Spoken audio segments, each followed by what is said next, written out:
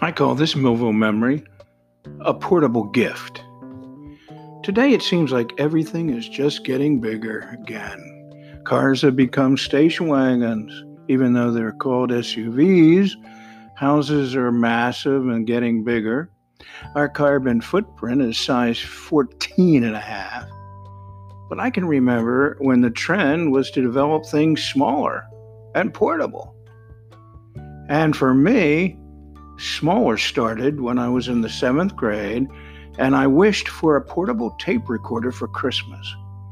I had the idea that I could create a constant and lasting verbal memory, a history of my life that my friends and family would just love to listen to.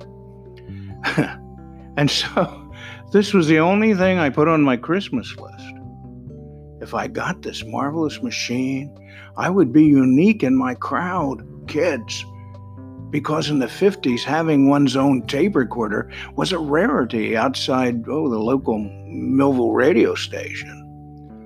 Let alone have a phone today, like all the kids have, with movies on them, and they connect to everything. Not in my day.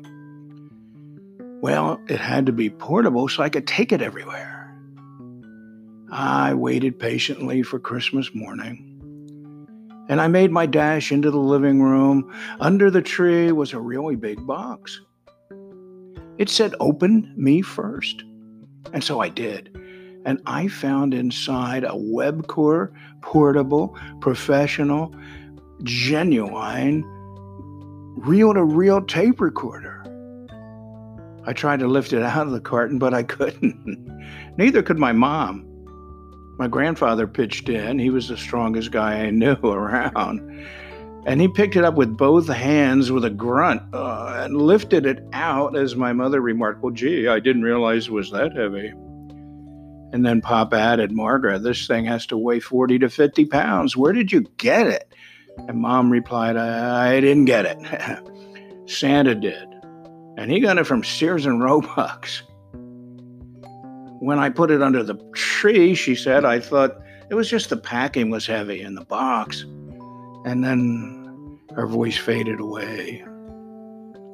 That day, I spent 3 hours recording tapes, singing carols, interviewing my grandmother about her Christmases long gone. I recorded a TV show that I said I would listen to again, but I never did. And after a week of vacation, the spirit of the holiday faded. I'd interviewed all my friends, and we chit-chatted, and I took it to their houses. Well, I lugged it to their houses. And then I went back to school, and my amazing high-fidelity machine was stowed in my bedroom under the bed. And like many things in life, it quickly lost its newness and started to collect dust instead. Years later, I wondered how my mom felt about this. Did I disappoint her that I kind of forgot this expensive toy and didn't use it? I know I felt bad when she told me after Christmas that it cost her over a week's pay. But she bought it on time, as she said, which would take her several months to pay off.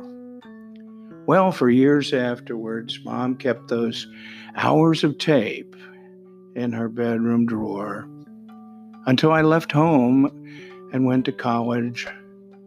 She had never heard any of them, and finally, reluctantly, I know, she put the reels in the trash. The recorder, she gave it to the minister of her church so he could record his sermons for shut-ins.